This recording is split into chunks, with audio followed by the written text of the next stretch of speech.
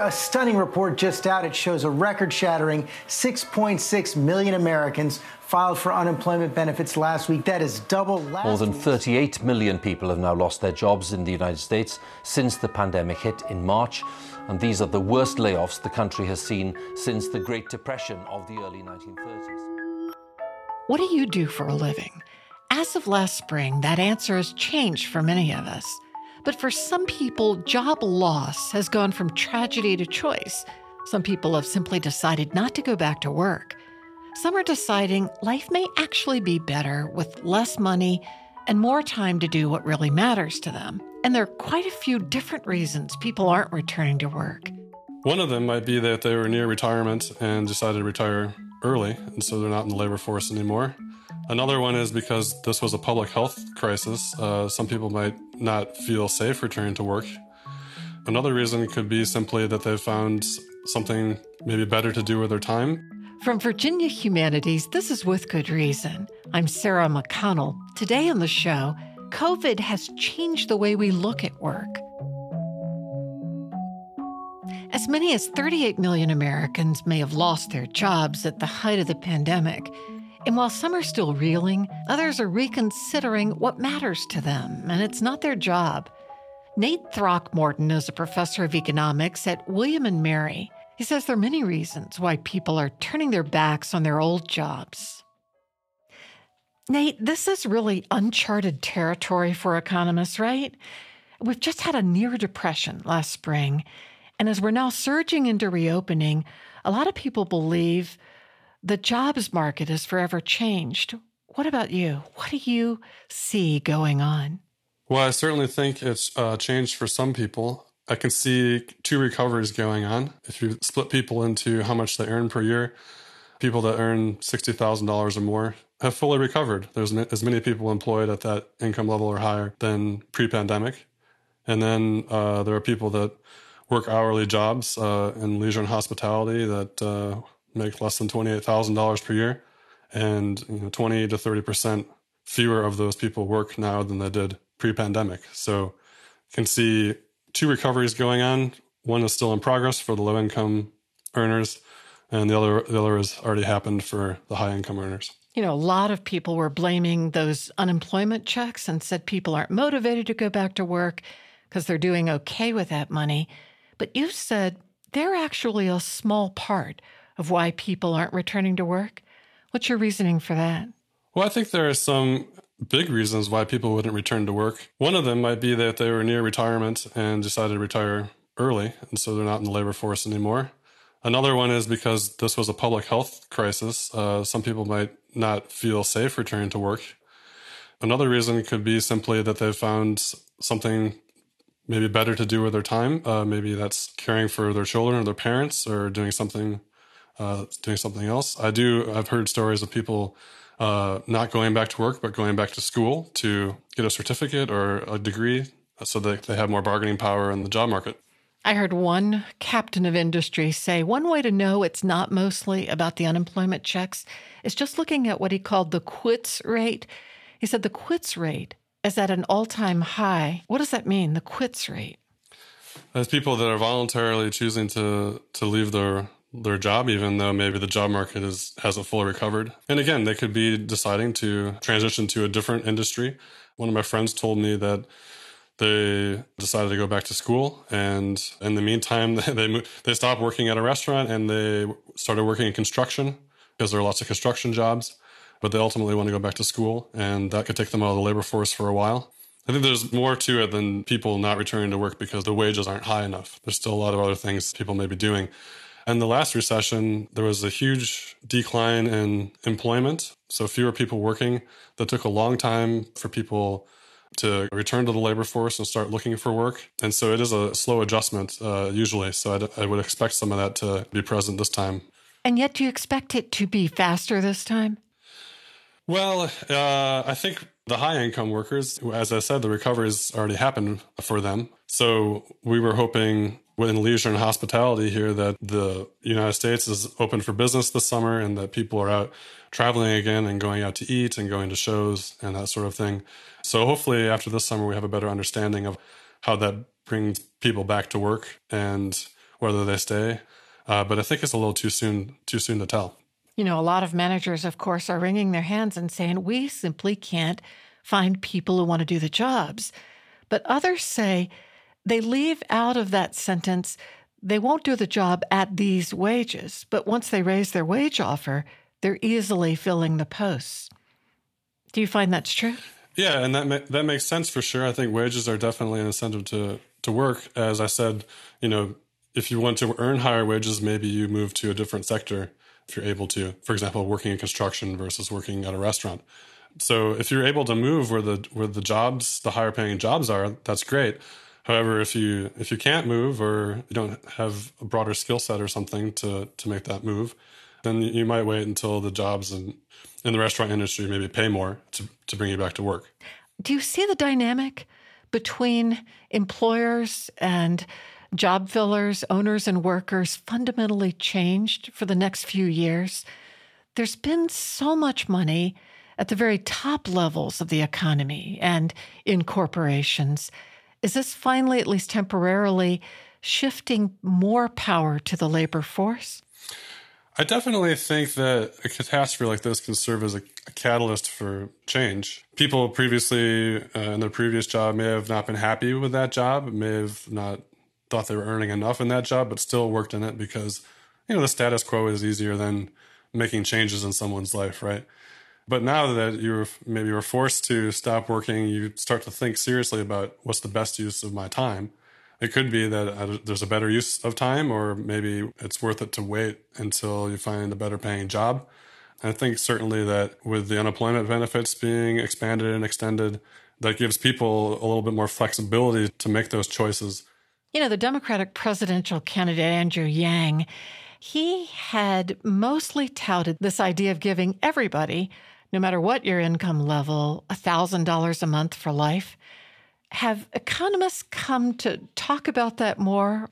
I certainly think there's increased interest in this. I think the economist inside of me says there's probably a better use of funds if it was directed towards people who needed it more. So $1,000 to someone making less than $28,000 per year is very valuable, but $1,000 to a millionaire is not that valuable. In terms of efficiency, if I'm going to design a policy as an economist, I would probably want to do something like a negative income tax where low-wage earners get more money than high-wage earners. But I think the political reality is that it's much easier to sell a bill where everybody is getting an equal amount. So you don't have to make arguments about who deserves it or not. Everybody is fairly allocated the same amount of money. And I think a good example of this is the Alaskan Oil Revenue Fund. Oil revenue that's taxed goes into a fund and is distributed across residents of Alaska. That isn't conditional on income, that everybody gets the same payment. And I think the political situation in Alaska made that possible. You know, people could all get together and say, oh, that seems fair, so we'll do that. I feel like this kind of discussion about some sort of expanded safety net did not come up before the pandemic. Maybe it did during the last recession, but it wasn't acted on much. Is there more conversation among economists now to think, let's look to systems maybe that have provided more security to the lowest wage earners? I think the popularity in the universal wage, universal basic income, came from Andrew Yang in the last election. But economists have been working on those kinds of ideas well before that and looking at how, you know, communities receiving this extra money per week or per month use that in an entrepreneurial spirit, you know, invest in businesses and increase goods and services provided in that community. And there's a multiplier effect. You know, you increase someone's income by $200 per week. If you measure the overall production in that community, it increases by more than $200 per week. So there's a multiplier because that money circles through that community and gets spent on other goods and services within that month. So certainly economists have been working on studying universal basic income or universal wage. As a nation, do we have that kind of money? It's so hard to process whether we have $6 trillion for a giant stimulus or whether we have $1,000 a month for everyone for universal income. What do you make of it? So having worked at Congress briefly, I had an internship at the Joint Committee on Taxation. I quickly realized that all those numbers are over a 10-year period. So, the federal government might be 20-25% of the U.S. economy in any given year. That's probably about $6 trillion. But that's, $6 trillion over the next 10 years. So on a per year basis, it's not that big of a number. So that's one thing. So when you hear these big numbers, you have to realize that it's over a 10-year horizon. And in terms of financing it, it's expensive to finance, I think. So how are you going to do that? You can do it in a variety of ways. But I think ultimately when you're talking about, providing universal income or universal child care or something, or, free education or something like that, you're going to have to raise taxes on somebody. And I think that's a big controversy, is who are we going to raise taxes on and by how much? And that's something we saw in the last recession that was a non-starter. If you can't raise taxes, then we can't have big spending bills.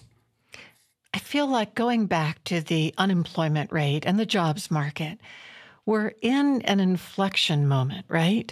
We're at a crossroads. So help me understand how big the immediate problem is and what you foresee in the next few months. Yeah, so the number of people with jobs has declined by 7.5 million, which is about the population of New York City proper. That's a lot of people. So some of these people have left the labor force and are not currently looking for work. That happens after every recession where people leave the labor force. That could be older people that retired early, or it could be young people that are delaying entering the job market and looking for work, or it could be people who have decided to stay home to care for parents or children. So I think the question is, are people going to trickle back into the labor force and look for work? That's what I'm looking forward to. So after this summer, after we've been open for business for a few more months, we'll have a better understanding of how many people are reentering the labor force to look for jobs.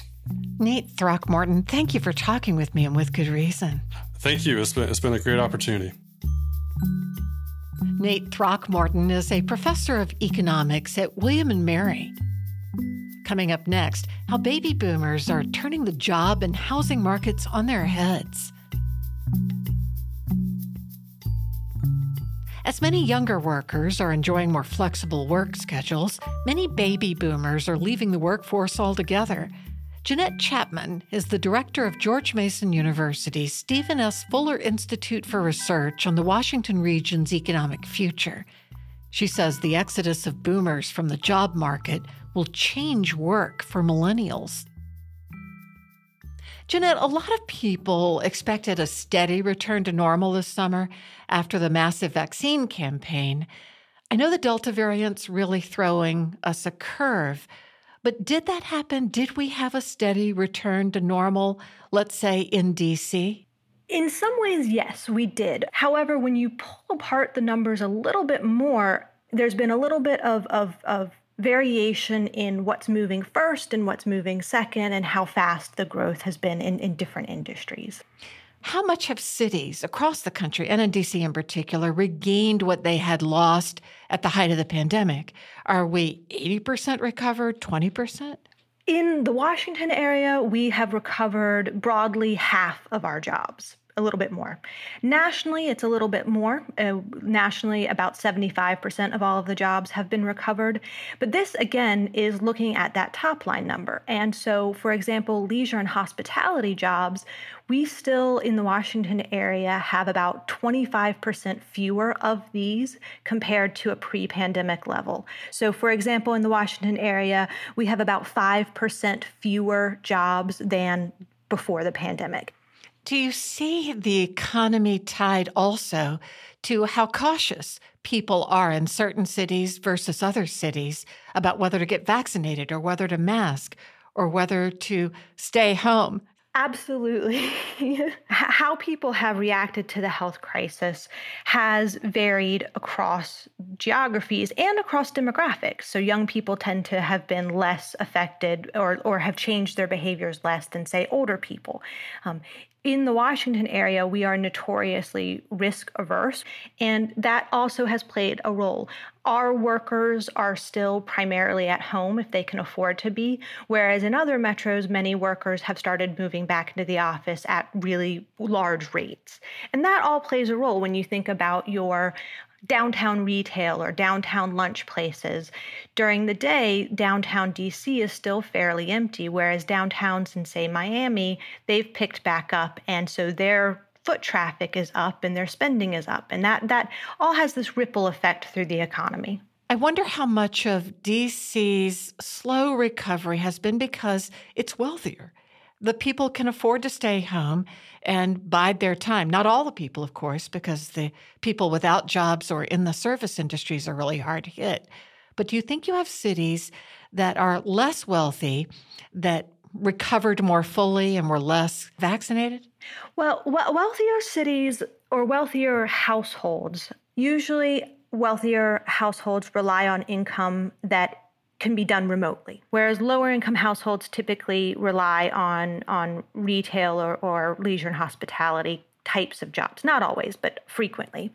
And those households were forced into either making the choice of losing their income or not changing their behavior, maybe even as much as they would have wanted to. There isn't a one-for-one, rich metros did this, poor metros did that, because there's a mix of all of this activity happening at once. You know, when you look at the real numbers behind the still lagging economy, are you more worried than maybe the rest of us are? I mean, do you see that there is more permanent job loss than we may realize? I am most concerned actually right now about labor force trends, because the numbers that we've been focused on generally are jobs and unemployment. Right. And there's a third bucket that we haven't been talking as much about, which is how many people are interested in having a job, whether they're employed or officially unemployed. And during the pandemic, the labor force dropped off in a way that I haven't seen in the numbers with data going back 20 years. This could be temporary. People could just have said, I'm not interested in having a job right now because I'm caring for my children, because it's not safe for me to be looking for a job, or any one of these reasons. However, this could be more permanent. There are a very large number of baby boomers that had not retired before the pandemic, and this may have been the impetus for them to do so. They may have said, I don't really need this job anymore, and I'm ready to retire. There could also be people that say, well, I've changed my life in this way, so we're now a one-income household, and it's fine. We don't need two incomes because we've been able to make it work thus far, and it makes us happier. And if the labor market doesn't return to pre-pandemic levels, we won't be able to fill the jobs that are opening. And there's some early warning signs that not all of the decrease in the labor market has been temporary. And there's some industries where it is actually increasingly difficult to hire workers back. Some of this might be temporary, but if people have made the decision in the long term to leave the labor force, then that is actually what worries me the most. If it is boomers simply retiring early, isn't that fine? In the long term, yes, it's fine. The problem is that if it happens all at once, usually it happens incrementally, but if it happens all at once, what that means is that it takes longer for businesses to adjust, and it is going to delay all of the recovery that needs to happen, because it's not just happening in a normal good year. It's happening during what should be a very strong economic expansion. And if you don't have the workers for that expansion, it's almost like compounding interest rates. It pulls down the expansion for years to come, because if you don't get those workers in the early part of the expansion, you don't have that growth to build off of. Couldn't it be a boon, though, for really young workers who normally have to wait years for their turn at the good jobs? It will help accelerate that path forward, but they can't get trained up in 3 months to take the place of someone who has had a job for 10 or 15 years. So that will again lead to a greater skills mismatch between the job demand and the worker that's filling that job. The two biggest generations in the U.S. are baby boomers and millennials. And in between them are Gen X, and they're a smaller generation, so we don't talk about them quite as much. And in the workforce prior to the pandemic, there has been a bit of a leapfrogging of generational leadership. Now that the pandemic might have accelerated the retirement of the baby boomers, that's going to put additional pressure on training and workforce and really institutional knowledge and experience. It's those things that you can't necessarily get by reading a book. And also look at housing trends now and during the pandemic. A lot of people moved from the cities to the suburbs, and there was worry the cities would be hollowed out for a very long time. Have you seen that playing out? We like to think of everything as being static, where it's just we just take a snapshot and this is, there are X number of people here. But in reality, people move in and out of places constantly. One of the main sources or a major source of new population or new residents, especially for cities, are young college grads. And during the pandemic, college grads weren't moving. They were staying wherever they were because it wasn't safe to move. And so the inflow of people that typically go into a city stopped. However, the outflow of people, typically people leave the cities as they mature and form young families or older families, depending on where you are in the spectrum. You will move a little bit one rung out. That's a very common life cycle change that happens. That did happen during the pandemic. The second issue is generational cycling. Baby boomers are primarily empty nesters and either in or nearing their retirement age. Usually when that happens, there's an uptick in either migration or downsizing for their unit. In the Washington region especially, but it's probably true nationally as well, baby boomers weren't downsizing. So there were no units for millennials to essentially cycle up into. And new units weren't being built fast enough to help kind of ease this issue. And the pandemic essentially accelerated this cycling. Baby boomers decided to get off the fence about moving and selling, and that freed up units for millennials to essentially move into. And this cycling is part of the natural process of any home cycle. It doesn't mean that things have changed forever or that there's any sort of underlying misalignment in the number of sales or the pricing of sales. It's that the activity has gotten really concentrated because a lot of people made the same decision all at once. We talk about the haves and the have-nots when it comes to jobs, that people with office jobs, white-collar jobs, high-paid jobs skated through the pandemic for the most part, and the burden was really on people working day to day for their income. Housing-wise, what are you seeing? Is it widening the gap in terms of opportunity between the haves and the have-nots? Housing-wise, the people who are in the ownership market or looking to get into the ownership market are typically the high-income households that were not economically affected by the pandemic.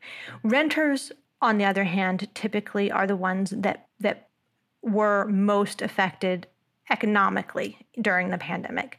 The owners market and the rental market are doing completely different things right now. And the owner market is hot and there is a large amount of demand. And the rental market, especially in many certain areas, it is struggling. This also leads to some issues around evictions and the ability for a stable environment for lower income households, or the ability for them to maintain a stable environment, because The pandemic often disrupted their income streams, and while they were able to pay rent based on some national data, generally speaking, the numbers there aren't as bad as you would think that they would be. That did disrupt their day-to-day in a lot of other ways. And so all of this, again, just re-emphasizes this divergence of opportunity depending on what kind of job you have. Sure does, doesn't it? It just seems like there's such a scramble for ever higher rental and housing prices. I don't see how people with the least amount of money are going to fare. Well, the rental market, again, is not a monolith. The headlines typically focus on high-end units, and the bulk of the rental market is actually older units that may not fit what we think of as the city life. Some of them are townhomes, some of them are farther out, and they're a little bit older. They have fewer amenities, and the rents in those markets are probably the ones that have actually declined in many places because people weren't able to afford the increases. What do you predict the recovery will look like just in the near term? What are you imagining? So in the near term, all economic data should be trending upwards. The improvements will not be consistent for every single industry.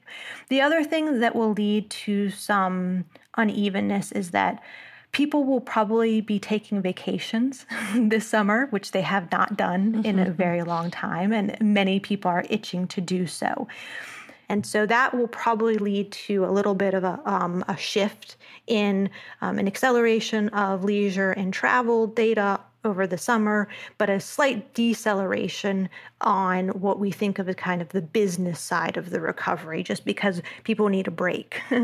How worried are you about the Delta variant deeply affecting the recovery? I am listening to the health experts about the Delta variant, and right now it doesn't seem like we know enough about it to understand what it might do to the economy. If the Delta variant behaves fundamentally differently and it has completely different sets of risks, then we will almost restart the process. We won't end up with the same level of decline because we're not fully recovered yet, but it could moderate our path forward, especially if the Delta variant is a fundamentally different illness. Jeanette Chapman, thank you for talking with me and With Good Reason. Thank you for having me. It's been a pleasure.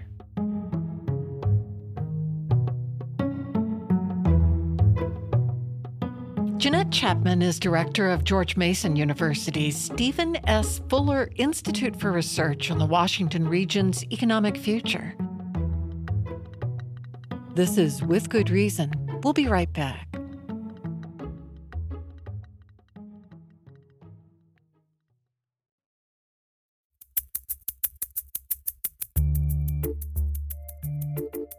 Welcome back to With Good Reason. At the start of the pandemic, Americans rallied around a warlike mentality. It's us against the invisible enemy. And to defeat this invisible enemy, we all went home. We stayed away from loved ones. We wore masks when we braved the grocery store. But then that collective will started to fade. Thomas Duncan says there are no one-size-fits-all fixes to a problem as big as a pandemic. Thomas Duncan is a professor of economics at Radford University. Thomas, you've been looking at the inefficiency of our national response to the pandemic.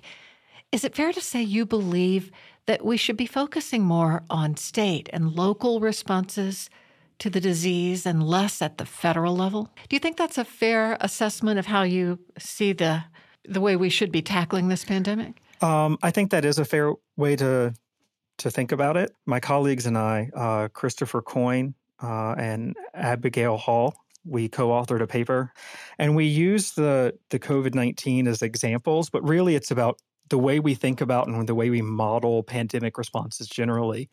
And our critique is that many of the ways that you model that and think about it from a public policy perspective is that we can just have someone in charge. We use the term public health brain. So you have this theoretical person in charge who can just kind of look from DC out across the US and come up with, here's the policy design, here's what we need to do, and here's how we're going to make everyone safe, everyone secure, and everyone better off. And basically our argument back to that is, can we really do everything all at one time? Or do we actually have to rely on people on the ground who have the local knowledge and the local connections and the local incentives to get together and come up with ways to solve these kinds of problems? So give me a for instance. Let's say, hypothetically, we're back at the beginning of the pandemic and we're in, let's say, the Trump administration, and we don't yet know what is really coming at us, but we have a sense of foreboding. And we've heard that people are dropping like flies in China and Italy, right? Hasn't really hit us yet. You think we should turn to mayors, let's say, to say, all right, how do each of us in each city and town want to handle this? I think that those mayors are going to have a lot more sort of on-the-ground knowledge of what's happening in their own areas. Now, I do think that information is key. Right. So I think providing information and saying, look, we're seeing this thing emerge. We're seeing these kinds of things happen in other countries. We want you guys to be aware, and we want you to be aware that this is serious. I do think we failed there. I think there was not a lot of transparency sort of early on, and there were a lot of mistakes made early on, right? With the, should we wear masks? Should we not wear masks? That kind of thing happened early. The issue with the top-down kind of approach, think about how we had the economic shutdown. They shut down large swaths where nothing was actually happening in some of those areas. Public health officials were not really in favor of that as a broad approach to previous types of situations like this. Just one of the arguments they presented, if you read some of the literature on it, was people are going to get fatigued. And so if you start them too early, they're going to be done with it and over it and stop responding to your message before there's actually an upswing. What do you think about the mentality we have that we should galvanize our forces and act as one with a shared national goal to fight sort of war footing against the COVID spread? So a lot of my research is in foreign intervention. And so I'm very familiar with that kind of language. And it's very useful rhetorical language. And so you can think, we're going to go into Afghanistan, and as long as we have enough political will and support behind us, we are going to reform that country into a thriving democratic state that looks like a small U.S. Rhetoric is one thing, but being able to do that is different, right? There is no such thing as national will. When you look at how these things are modeled, it's that we can make everyone better off, right? The assumption there is that we can do one thing or a combination of 10 things that will make everyone happier and better off, and that's great. But people don't have the same goals, and people have very different goals at very different times. So from the pandemic example, some of what we look at, right, is people don't just exclusively value their health, right? So health is up there, right? We like to be healthy. But when you think about, you told people to stay home, you told people not to go to schools, you told them not to do different things, right? Some of those people couldn't afford to take the time off, right? Like wait staff, waiters, and most of those people are living paycheck to paycheck or tip night to tip night, and suddenly they're home. And some of those people might have been in the low risk category. So low risk of hospitalization, low risk of death. And maybe they were willing to take the chance because they actually valued the financial security that was necessary to keep going much higher than they valued the health risk, and everyone has their own way that they rank those risks, which means your policy is not working, and your approach to the policy, right? Your national will isn't there. So it's one thing to say, everybody buckle up. That's a slightly different argument. That says, for your own safety, buckle up, and we're going to arrest you if you don't or cite you. Everybody slather sunscreen on before you go to the pool today. That's different than saying, everybody stop passing this disease on, because if we don't stop it, it's going to kill a lot of us who don't want to be killed. And I think so with those examples, right, the sunscreen example, I mean, that's sort of your own risk. Like if I don't put sunscreen on, right, I bear like the direct cost of that, right? Like I'm the one that's going to get burned. Yeah. And I don't want that legislated. Yeah. I hear you. And so the idea that, yes, that this can transmit, right, that's where you get the sort of public aspect to it, right? Which is this is a public health crisis, and therefore it might require some public health solutions. You might not get the say you want to have because other people are severely impacted. So what do you say to that? What I say to that is that we still have to be really careful with the way that we talk about that, because what you're assuming with the idea that if we don't follow this plan, people will be impacted. The implicit assumption there is that if we do follow the plan, people won't be impacted. But that's not what we saw. And it's things that you can't really account for, right? Because social distancing is a thing, right? Like you sent them home to be socially distant. Some people can thrive in that environment, but there are some people who do not. And so one of the things that you see from there is a spike, right, in alcoholism, suicides, drug abuse. You see these things begin to increase. And so it's not like it's costless to send everybody there. Some of the things we found in our research, right, is the number of people reporting in for like heart attacks and aneurysms and strokes fell. And the doctor said, it's not that people are having fewer of them. It's that they're not coming to the hospital, so they're just dying at home. So what would you suggest? What do you think we could have done differently with this pandemic and should think about going forward? So many of the people in public health were arguing, look, we're doing too much of a top-down approach to this. We need to be worked on how do we separate, right, the high-risk individuals from the low-risk individuals rather than doing a one-size-fits-all policy. Why don't we start thinking about breaking this down and starting a targeted policy towards the areas that are most in need? So, for instance, we could say the people who should mask and leave their workplaces are older people, people with comorbidities, people with diabetes, and that sort, and let everybody else go their own way. Well, giving recommendations, and sometimes, giving recommendations can have a better effect than giving people mandates, right? Like that's just, some people react negatively to mandated things. And so the argument there is, right, like if what you're doing isn't working, maybe we need to be thinking about how to be a little bit more humble in the kind of things that we're doing, right? And we also have to realize that not everybody who's engaged in the decision making or engaged in the different policies are going to be like the best people. And this one comes from, if you think, like, it wasn't just that we told people to go home, right? We did massive spending bills, and so we've spent over $5 trillion on COVID in the last year and a half to 2 year period. Not all of that went into those packages was for the health and safety and security of the people during a pandemic. Lots of people got access to money that probably didn't need it, or that they leveraged the situation to get bad public policy outcomes. Right. If you look at the CARES Act, right, that's $2.2 trillion. That had over 1,500 lobbyists. Right. So it was the most lobbied bill in history to date. Everybody wanted a piece of $2.2 trillion, and they had to pass it in a hurry, and they had to pass it, right, in an emergency. That is a great time for lots of bad actors to get their hands on funds. Which lump of money was that? Was that the one in the spring of the first pandemic part, or the fall that came later? That was the early package. Right. As an economist, practically speaking, what might have been better? Breaking that down into smaller parts is going to yield better results. Like, let's spend this amount of money to get vaccines. Let's put that in there and put that on the table. Theoretically, you can all agree, let's get vaccines going. And so let's put the money on that. It should be easier, right, to say these people are having a crisis and they need water. Let's get them water. That's a very sort of achievable goal. But if you're like, these people are in a crisis, so let's redesign the entire system under which they live, that's a very different ask.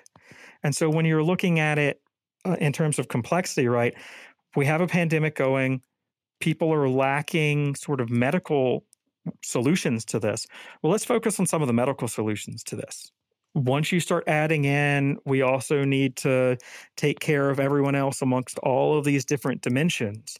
Now it's really difficult to figure out, even what's working, what's not working. So early on in the pandemic, the huge CARES Act, and early on in the pandemic, everything shut down, and the mask mandates, et cetera.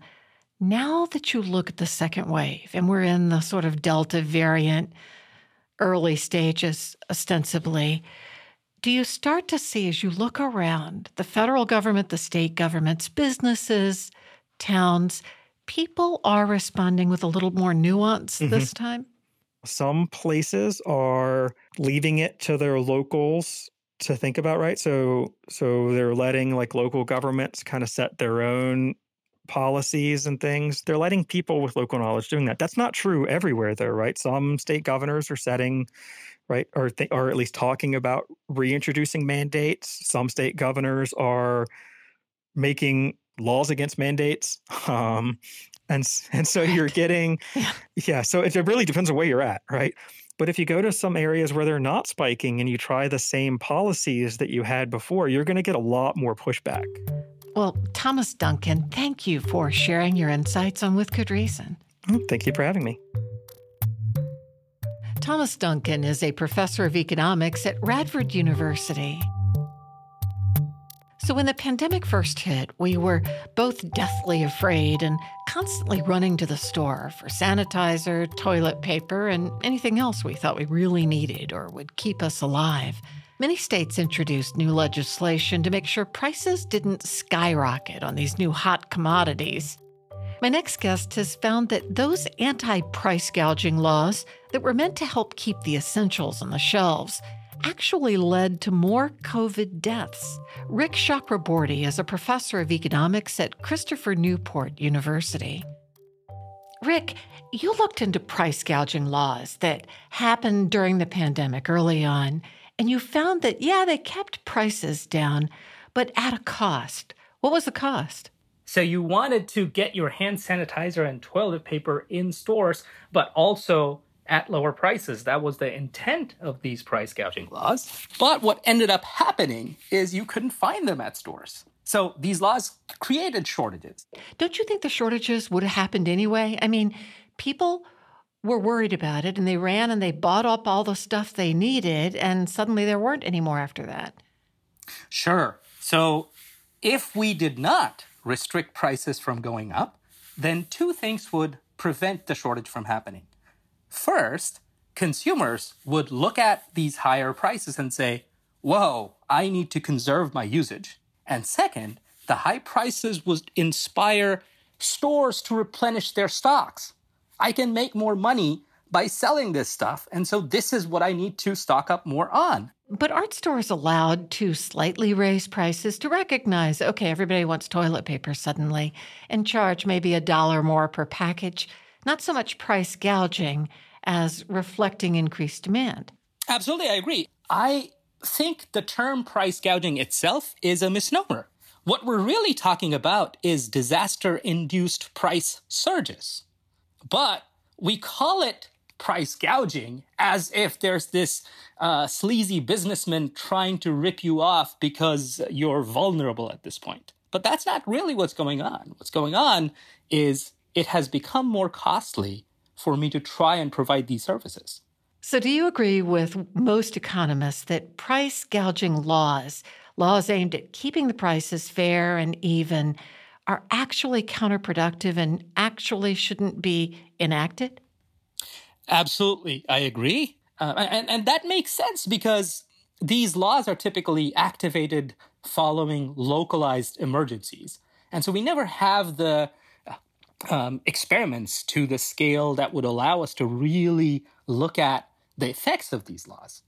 There are famous studies that look at what happened when Katrina came in and in certain places, price restrictions were imposed on things like bottled water. And immediately, bottled water was short in availability in stores. So you were trying to make sure that your town people are able to get water at low prices. So you restrict these prices, and what ends up happening is, sure, the prices are low, but there's no water. Why wouldn't manufacturers, why wouldn't water bottlers, or in the pandemic case, mask makers and toilet paper producers, simply ramp up their production and say, this is wonderful? That's exactly what happened. However, how plentiful were masks before the pandemic made them important? And how plentiful are masks now? Just think about it. Think about going from, masks only being used in certain medical situations and there being very limited types of masks being available, to now going to stores like Old Navy and finding all these varieties of masks. Right now, people are matching masks with their ties. Yeah.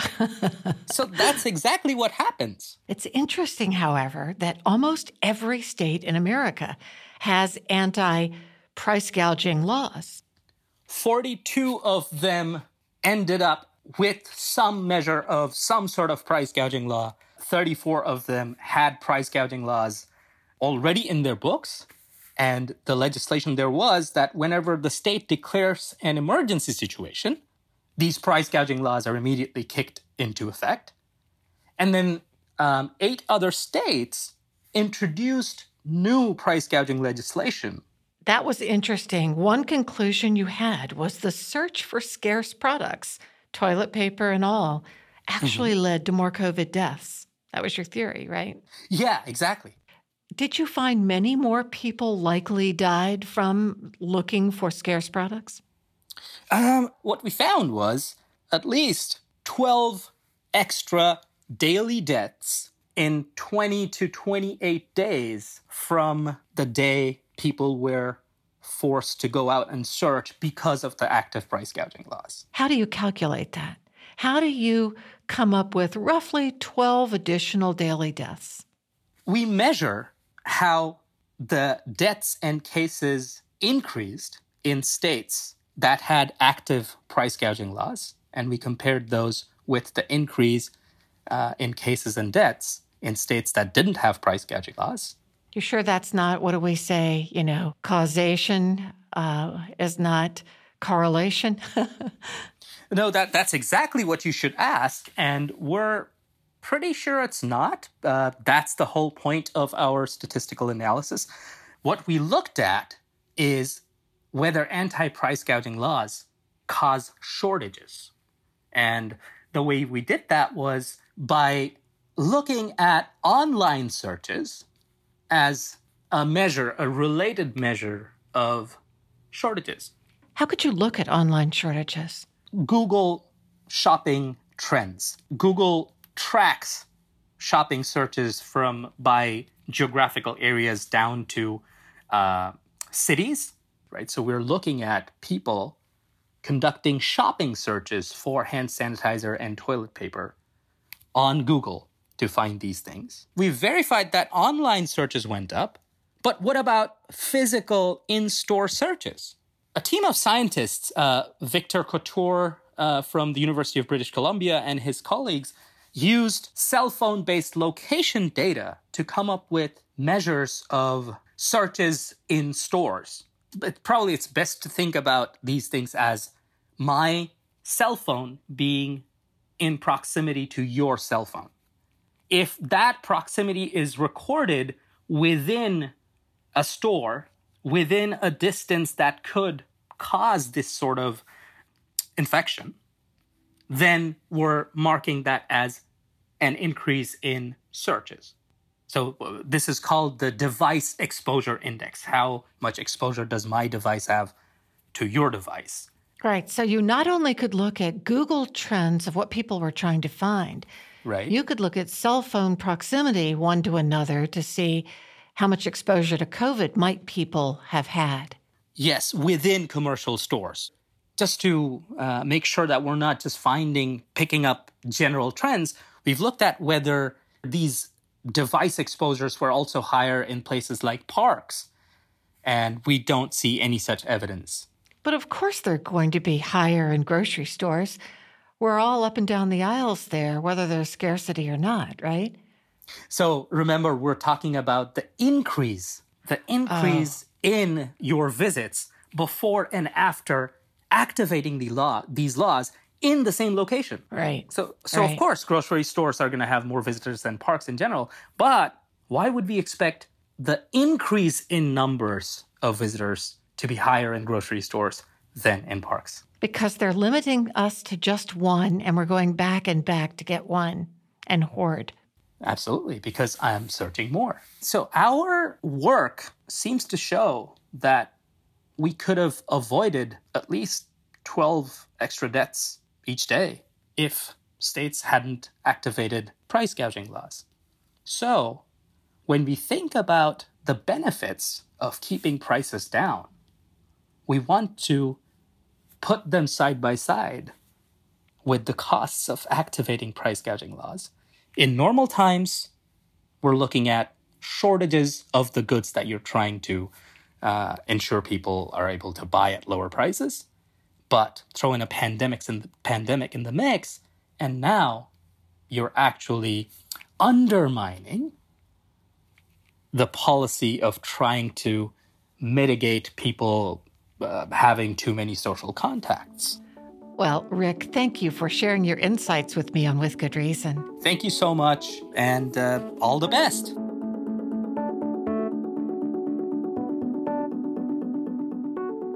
Rick Chakraborty is a professor of economics at Christopher Newport University.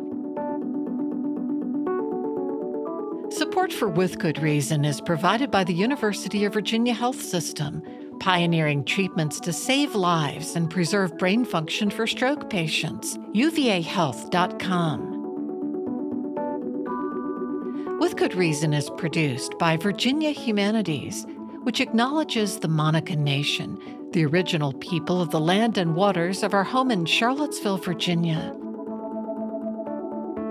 Our production team is Allison Quantz, Matt Darrow, Lauren Francis, and Jamal Milner. Maya Neer and Cassandra Deering are our interns. For the podcast, go to withgoodreasonradio.org. I'm Sarah McConnell. Thanks for listening.